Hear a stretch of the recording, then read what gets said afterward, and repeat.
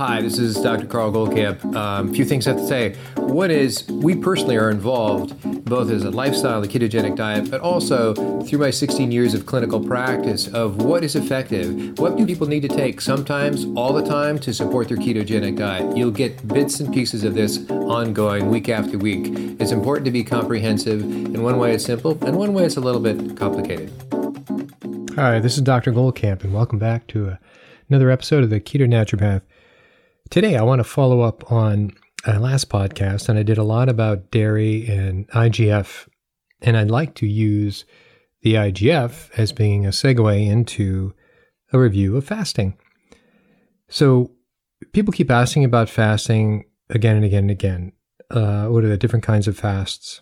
And so there are a variety of fasts. There's the water fast, which you can have coffee and tea and water, keep yourself hydrated. I'd add salt to that, by the way. It's not a requirement of it. It's not going to change things. It just makes it a little easier without breaking the rules. The next level would be a bone broth fast. That is not the same as a water fast, hence the name bone broth fast. That now you're getting into electrolytes, you're getting into some carbs, you're getting into other minerals, which are all good. And sometimes if people want to go on a longer fast, longer than whatever their goal is, it could be from 1 to 3 days, from 3 to 5 days, from 5 to 21 days, whatever, that it provides a level of comfort that allows you to sort of grab a few more days or a week or so. Just make sure you have enough bone broth. We make our own bone broth, and so there's only so many mason jars of bone broth available to keep going, but I think I'm good with either way. Then after that, they have a protein-sparing fast, which basically means protein only. You can calculate that on a per body weight basis. And if your objective is to lose weight, you will lose weight on all of these. You will probably keep more weight off, that is, regain less weight on the protein-sparing fast, which simply means protein only. And fluid, of course, okay? So there's another name of fast that sort of circulates out there that is entirely up to you to think whether it's genuine or contrived, but I'll give you the research on it, and I'll give you the context in which it has come up and my opinion on it, should you care. It is called the Fasting Mimicking Diet, FMD, Fasting Mimicking Diet, and it was created by Dr. Luongo, and it just has slightly different ratios. So the interesting thing about this, so what are the ratios? It's a much higher amount of carbs, some fat, some protein, and he has a whole system down that you have to use his particular packets of food. They're protein supplement sources. They are polyunsaturated and monounsaturated fats for the most part. I don't know much if there was any omega-3, but that would go in the category of polyunsaturated. So the interesting thing about his proposition, and he did do some research on this, and it's quite cited, and it's caused quite a stir, and there's a whole commercial enterprise based on this particular type of diet, that the objective is not a one and done. The objective is to take a 5-day FMD, fasting mimicking diet, which is not so tight, fasting mimicking diet. Do it once a month for 5 days. Do it for 3 months in a row. So what he found, and he did mice first, of course. And he's an interesting doc, by the way, because he works across species. He does experiments with yeast, with mice, chimpanzees, I think, and with humans to the degree that that's possible. It takes a lot of money to raise to be able to do human research, as you could probably guess. So this particular fasting, after that 5-day fast for 3 months in a row, what is interesting, and the truism, I don't know where this differentiates from a full-on water fast or even a bone broth fast. That would be good things to compare, but he compared it to a FMD, to a ketogenic diet, to a Mediterranean diet. And what he found was that the FMD and the ketogenic diet both are very therapeutic. In the case I'm going to tell you about, the Mediterranean diet was a little bit too open-ended. It wasn't specific enough, so it didn't have its results. So I don't know, in him saying this, and I've read the original research and I've read his article in Cell Metabolism. Anyways, it didn't sort of give the results. And also, in the end of this all, it's very specific to the fasting mimicking diet. Even though the ketogenic diet had the same benefits, it didn't go into why he came with the conclusion that the fasting mimicking diet was better. Okay, so what's the big deal? Well, in this series of doing it 3 months, 5 days for 3 months in a row, once a month, is they found that your IGF, a lot of things happen. One is, so your insulin-like growth factor, IGF-1, drops down tremendously. And then, obviously, at the end of the fast, you have a refeeding period, and then your IGF comes back up. And what happens during these 5 days is that your white blood cell drops, that you are a little more vulnerable to infection, so on and so forth, because you, in essence, are starving yourself or partially starving yourself, however you want to look at the definition. And that changes quickly. And what he's noticed is, and he worked with MS patients, multiple sclerosis patients, that this directly has an application to perhaps all autoimmune. And the autoimmune diseases that they use as an examples, generally speaking, by the way, in mice, and then in humans, are type 1 diabetes and multiple sclerosis. So those are the two flagship autoimmune diseases that they test. So for multiple sclerosis, both in the mice and in humans, they found that after this series, 3 months, and they tested them a week after the last of these fasts, that yes, their autoimmunity decreased for these 5 days, then came back up a little bit, then decreased, came back up a little bit and decreased. But at the end of the 3 months, that some of the MS in mice, 20% of the mice, never returned to multiple sclerosis. And so the thinking is this, and this is, I think, the really interesting part. My belief is it's probably true for all fasting, the water fast, and maybe even protein-sparing fast. But I would bet that there would be a similarity. I didn't get that the protein-mimicking diet was that different. So what it's advocating is that in that white blood cells drop, and that's your immune system, it's a general reference to your immune system is basically dropping your autophagy. Remember, all those damaged cells are being hauled away, they're being broken down, they're being taken care of. That all that cleaning and all that new, biogenesis of mitochondria and all these other debris building up, all that happening successively through 3 fasts, is breaking down your immune system. I'm using that word loosely. It's just me saying that. I'm not quoting anybody. So the dropping of your immune system and the cleansing out of your immune system and then building it back up, the concept is that the stem cells, which is, where all cells come from a basically undifferentiated stem cell. They call it pluripotent.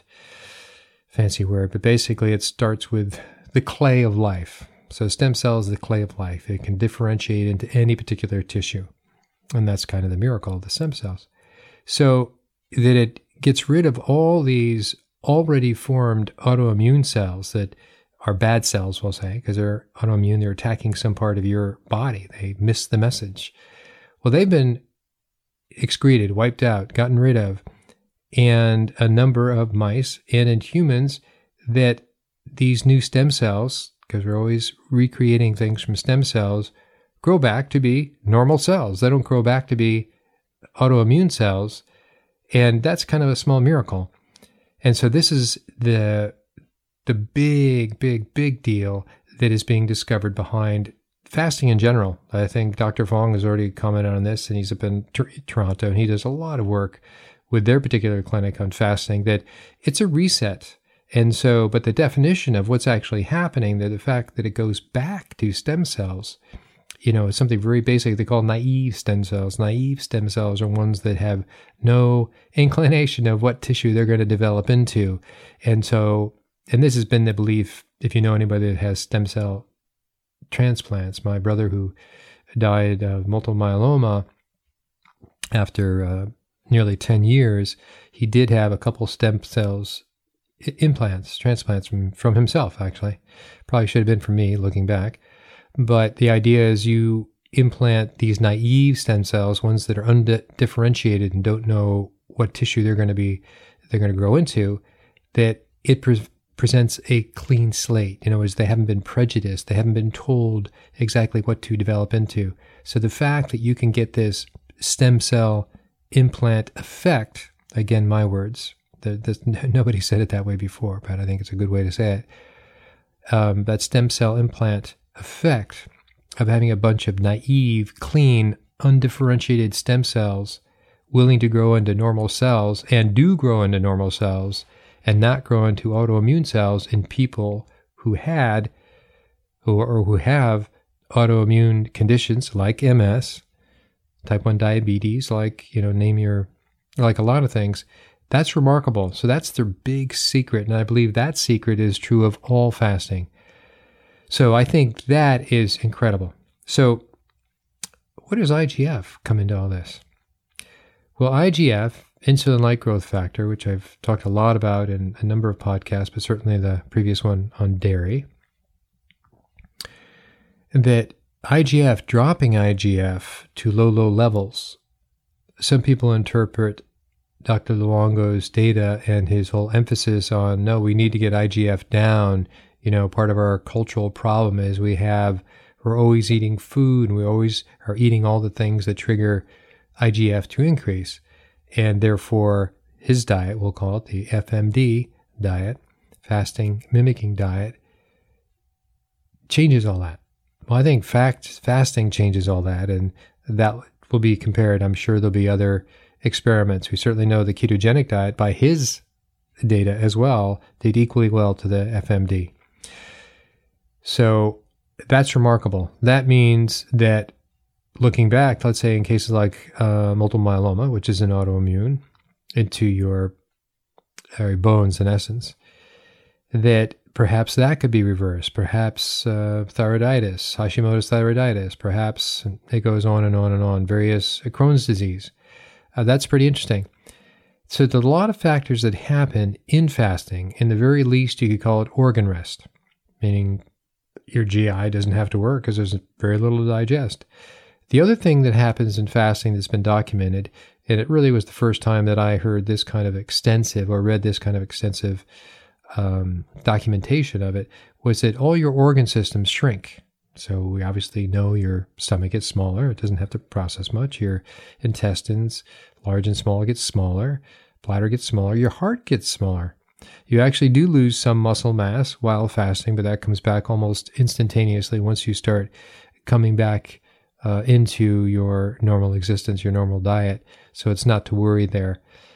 So the fact that so many organ systems decrease and they come back to normal size, that they've all had kind of a cleansing out. They've all had a, whatever, I'll call it roughage they had in terms of broken cells, all that autophagy that took place has cleaned out a lot of things. So that across the board anti-autoimmune effect, again, my words, is pretty stunning.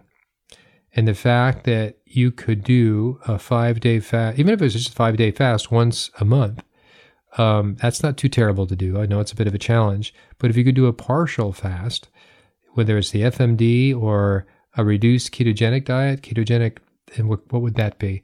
That would simply be dropping your calories down to maybe a quarter.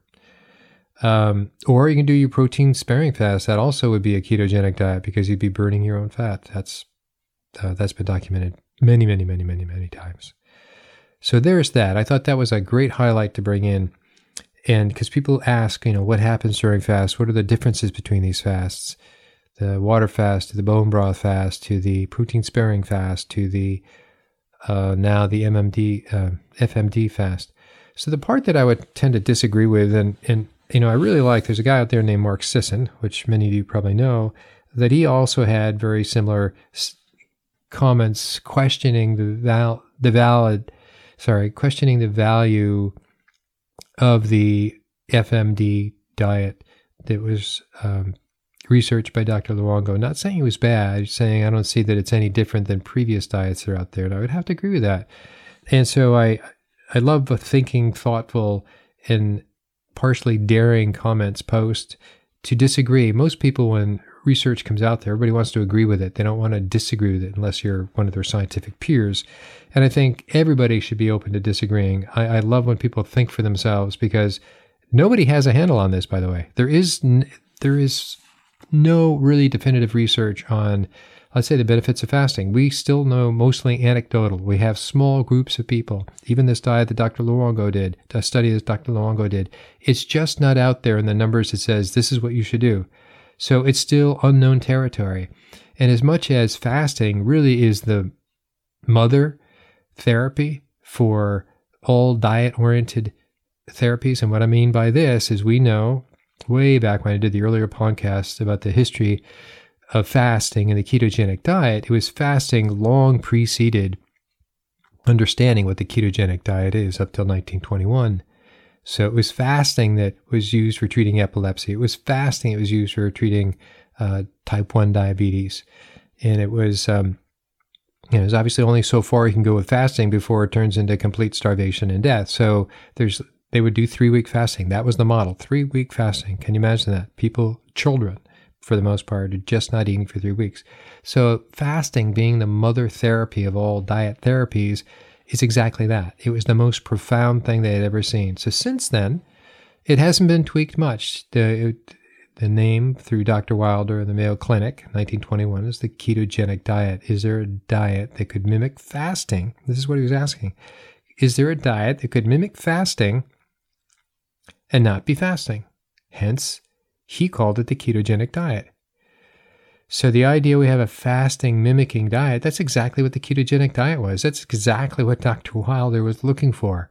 Could we make it so kids don't have to starve forever? The type 1 diabetics, eventually if the only therapy out there is a calorie-reduced ketogenic diet, they're going to eventually starve. And what they found is that back then, now we're speaking 1910 to 1920, maybe up to not to 1930, up to the invention of and isolation of insulin, was that the best treatment was a calorie-restricted ketogenic diet.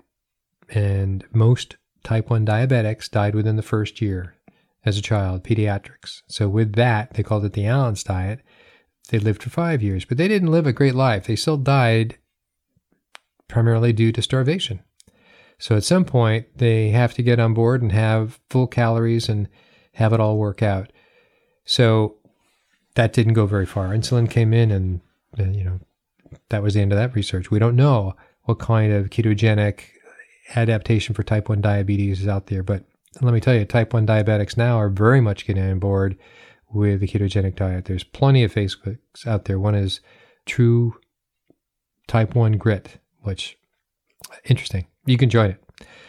Okay, so there's that. The question is, we're now coining fasting mimicking diet, but that's exactly what the ketogenic diet was. We wanted to produce the ketones of a fast.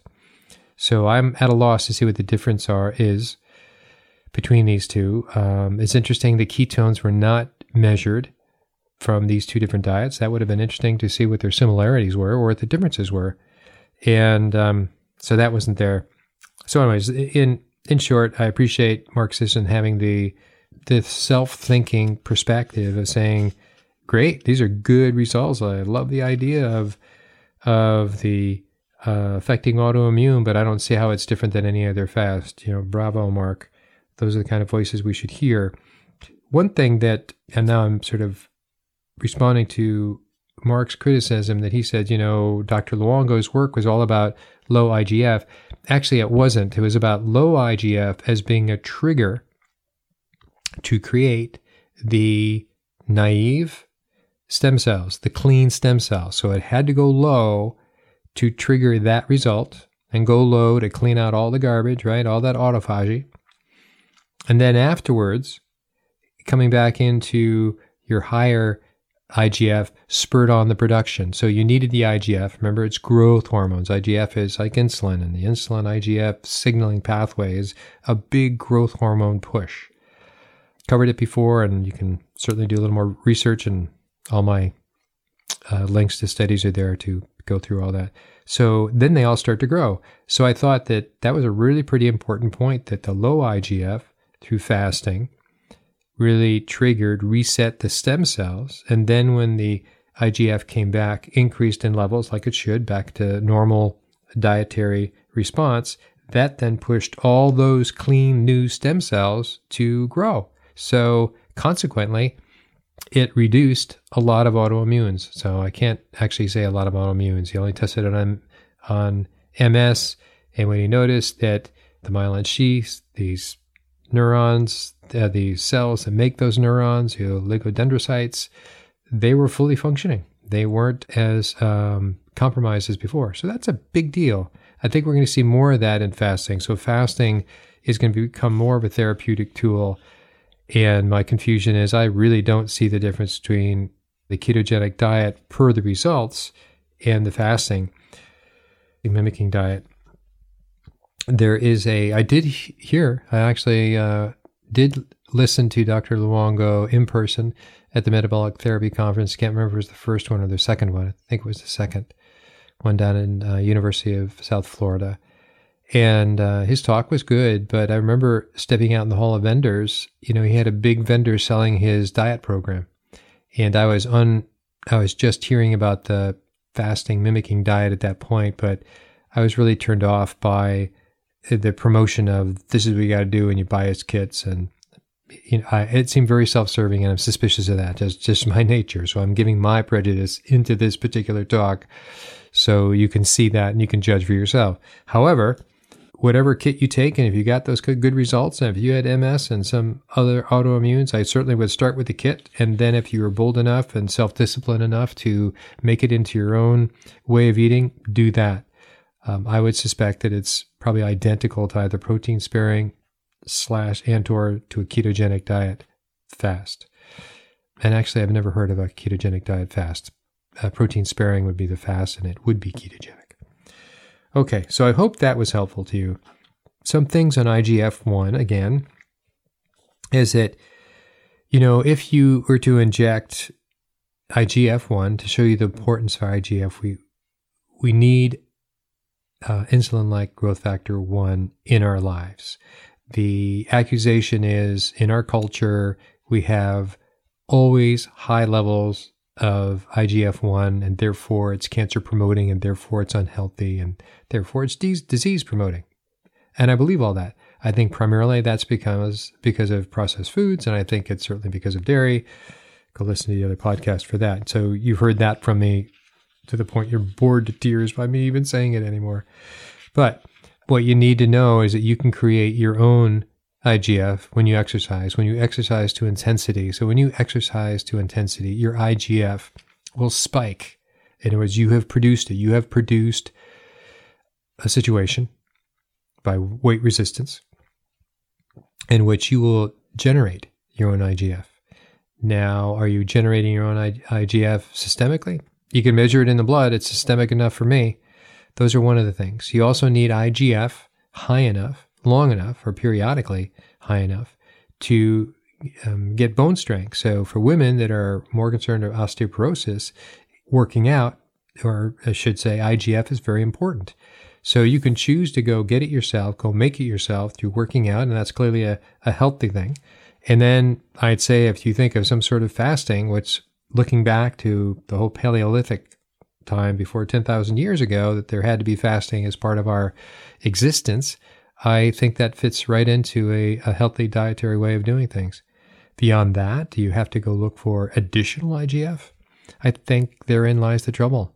As we get older, we know we have lower and lower IGF, but I think that we can induce it by fasting and coming back. That's a great way of lowering that trigger and then increasing it to normal existence. We also can increase it through high intensity exercise. That's a very big deal. So a lot of these things are therapies at your own discretion.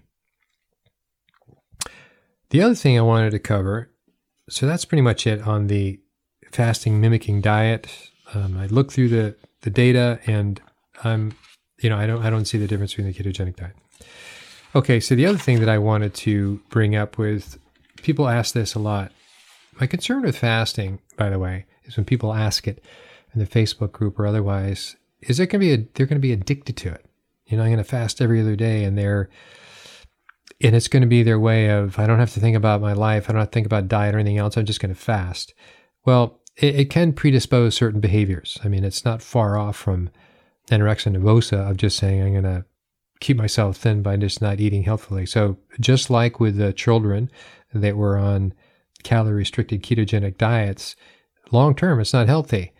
A full caloric diet, ketogenic diet is, and it's basically self-determined. After a while, you'll see what's normal. But to always be depriving yourself of calories is not a long-term good plan. So intermittent fasting, and I don't mean intermittent fasting, you did 2 hours today and 10 hours tomorrow. I mean intermittent fasting, these periods of days for once a month, that rings more true to me than merely extending your non-eating time, which is also helpful. But so nobody can make these comparisons, by the way. This is kind of conjecture out there. I, for one, I have a snack early afternoon. What is that snack? It's usually a piece of leftover meat with some mayo on it. We make our mayo, and you know about that. C8, so it's ketogenic mayo with meat. That holds me over. I have tea or coffee throughout the day, and then we have fish or chicken or meat for dinner, and that's where we are right now. We're kind of on a zero-carb phase. Will that last forever? We're going to go for a year, and we're about 2/3 through that, and it seems to be working fine for us. But the point was, you don't have to be dependent on just one. These are different variables we're all discovering. So the intermittent fasting idea, the window of not eating, if I finish dinner at 6:30 and I don't eat again until 12:30, that's 12 plus 6, that's 18 hours. So that's an 18-hour fast. And I think the word intermittent fasting is way too general.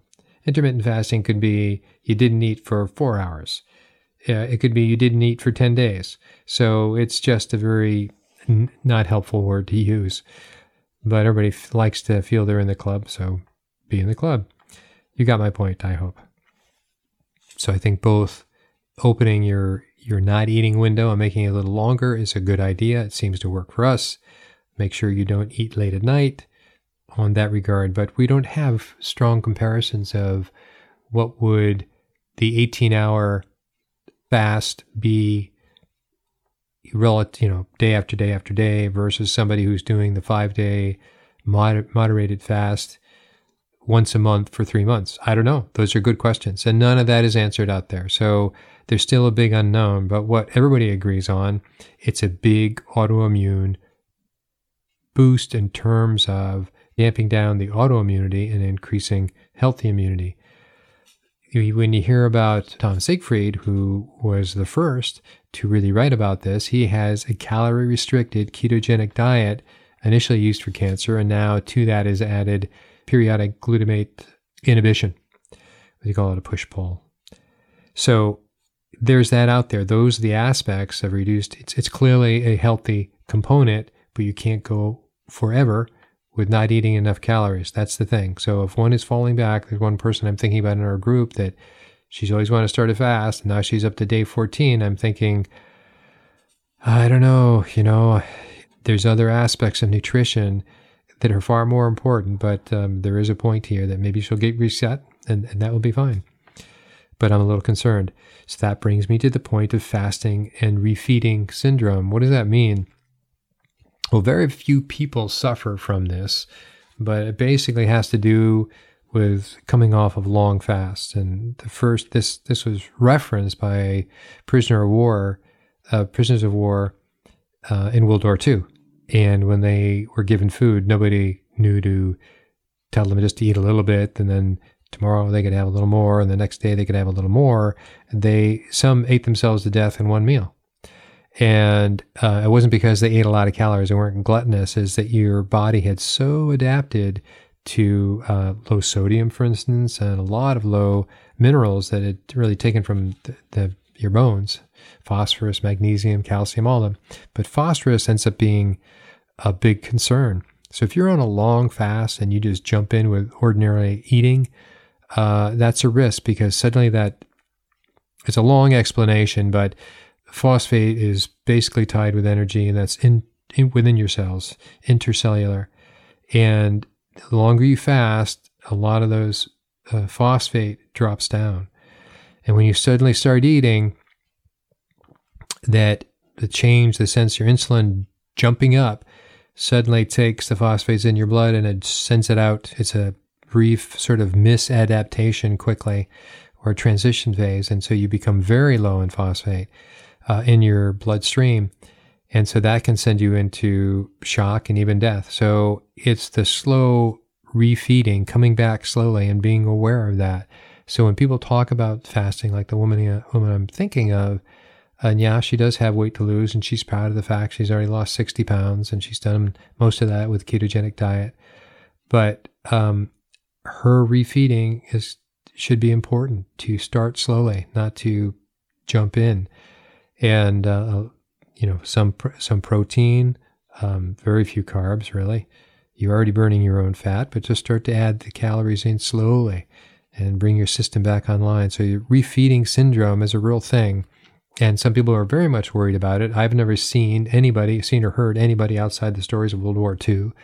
And one or two others. There is an example, a musician named Blaine in 2003 fasted publicly for 144 days, and he needed to have some IV vitamin therapy to come back to normal.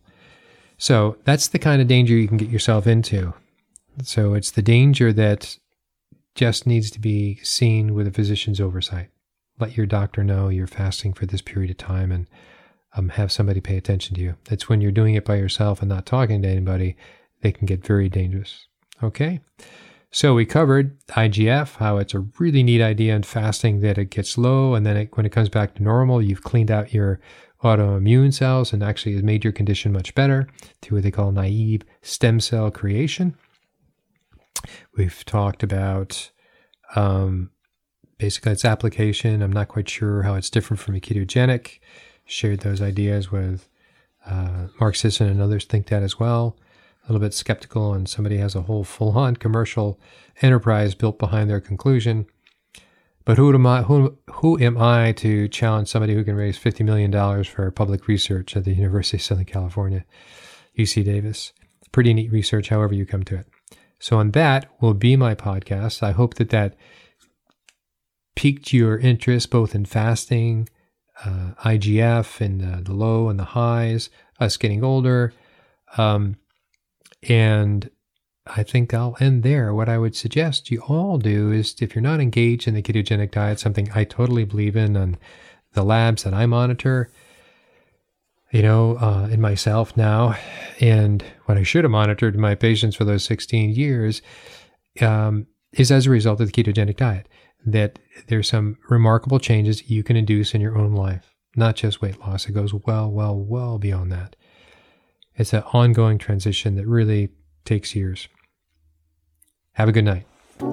Thanks for listening. For anybody who has any questions, feel free to contact me on our Facebook group, Keto Naturopath, same name as our podcast.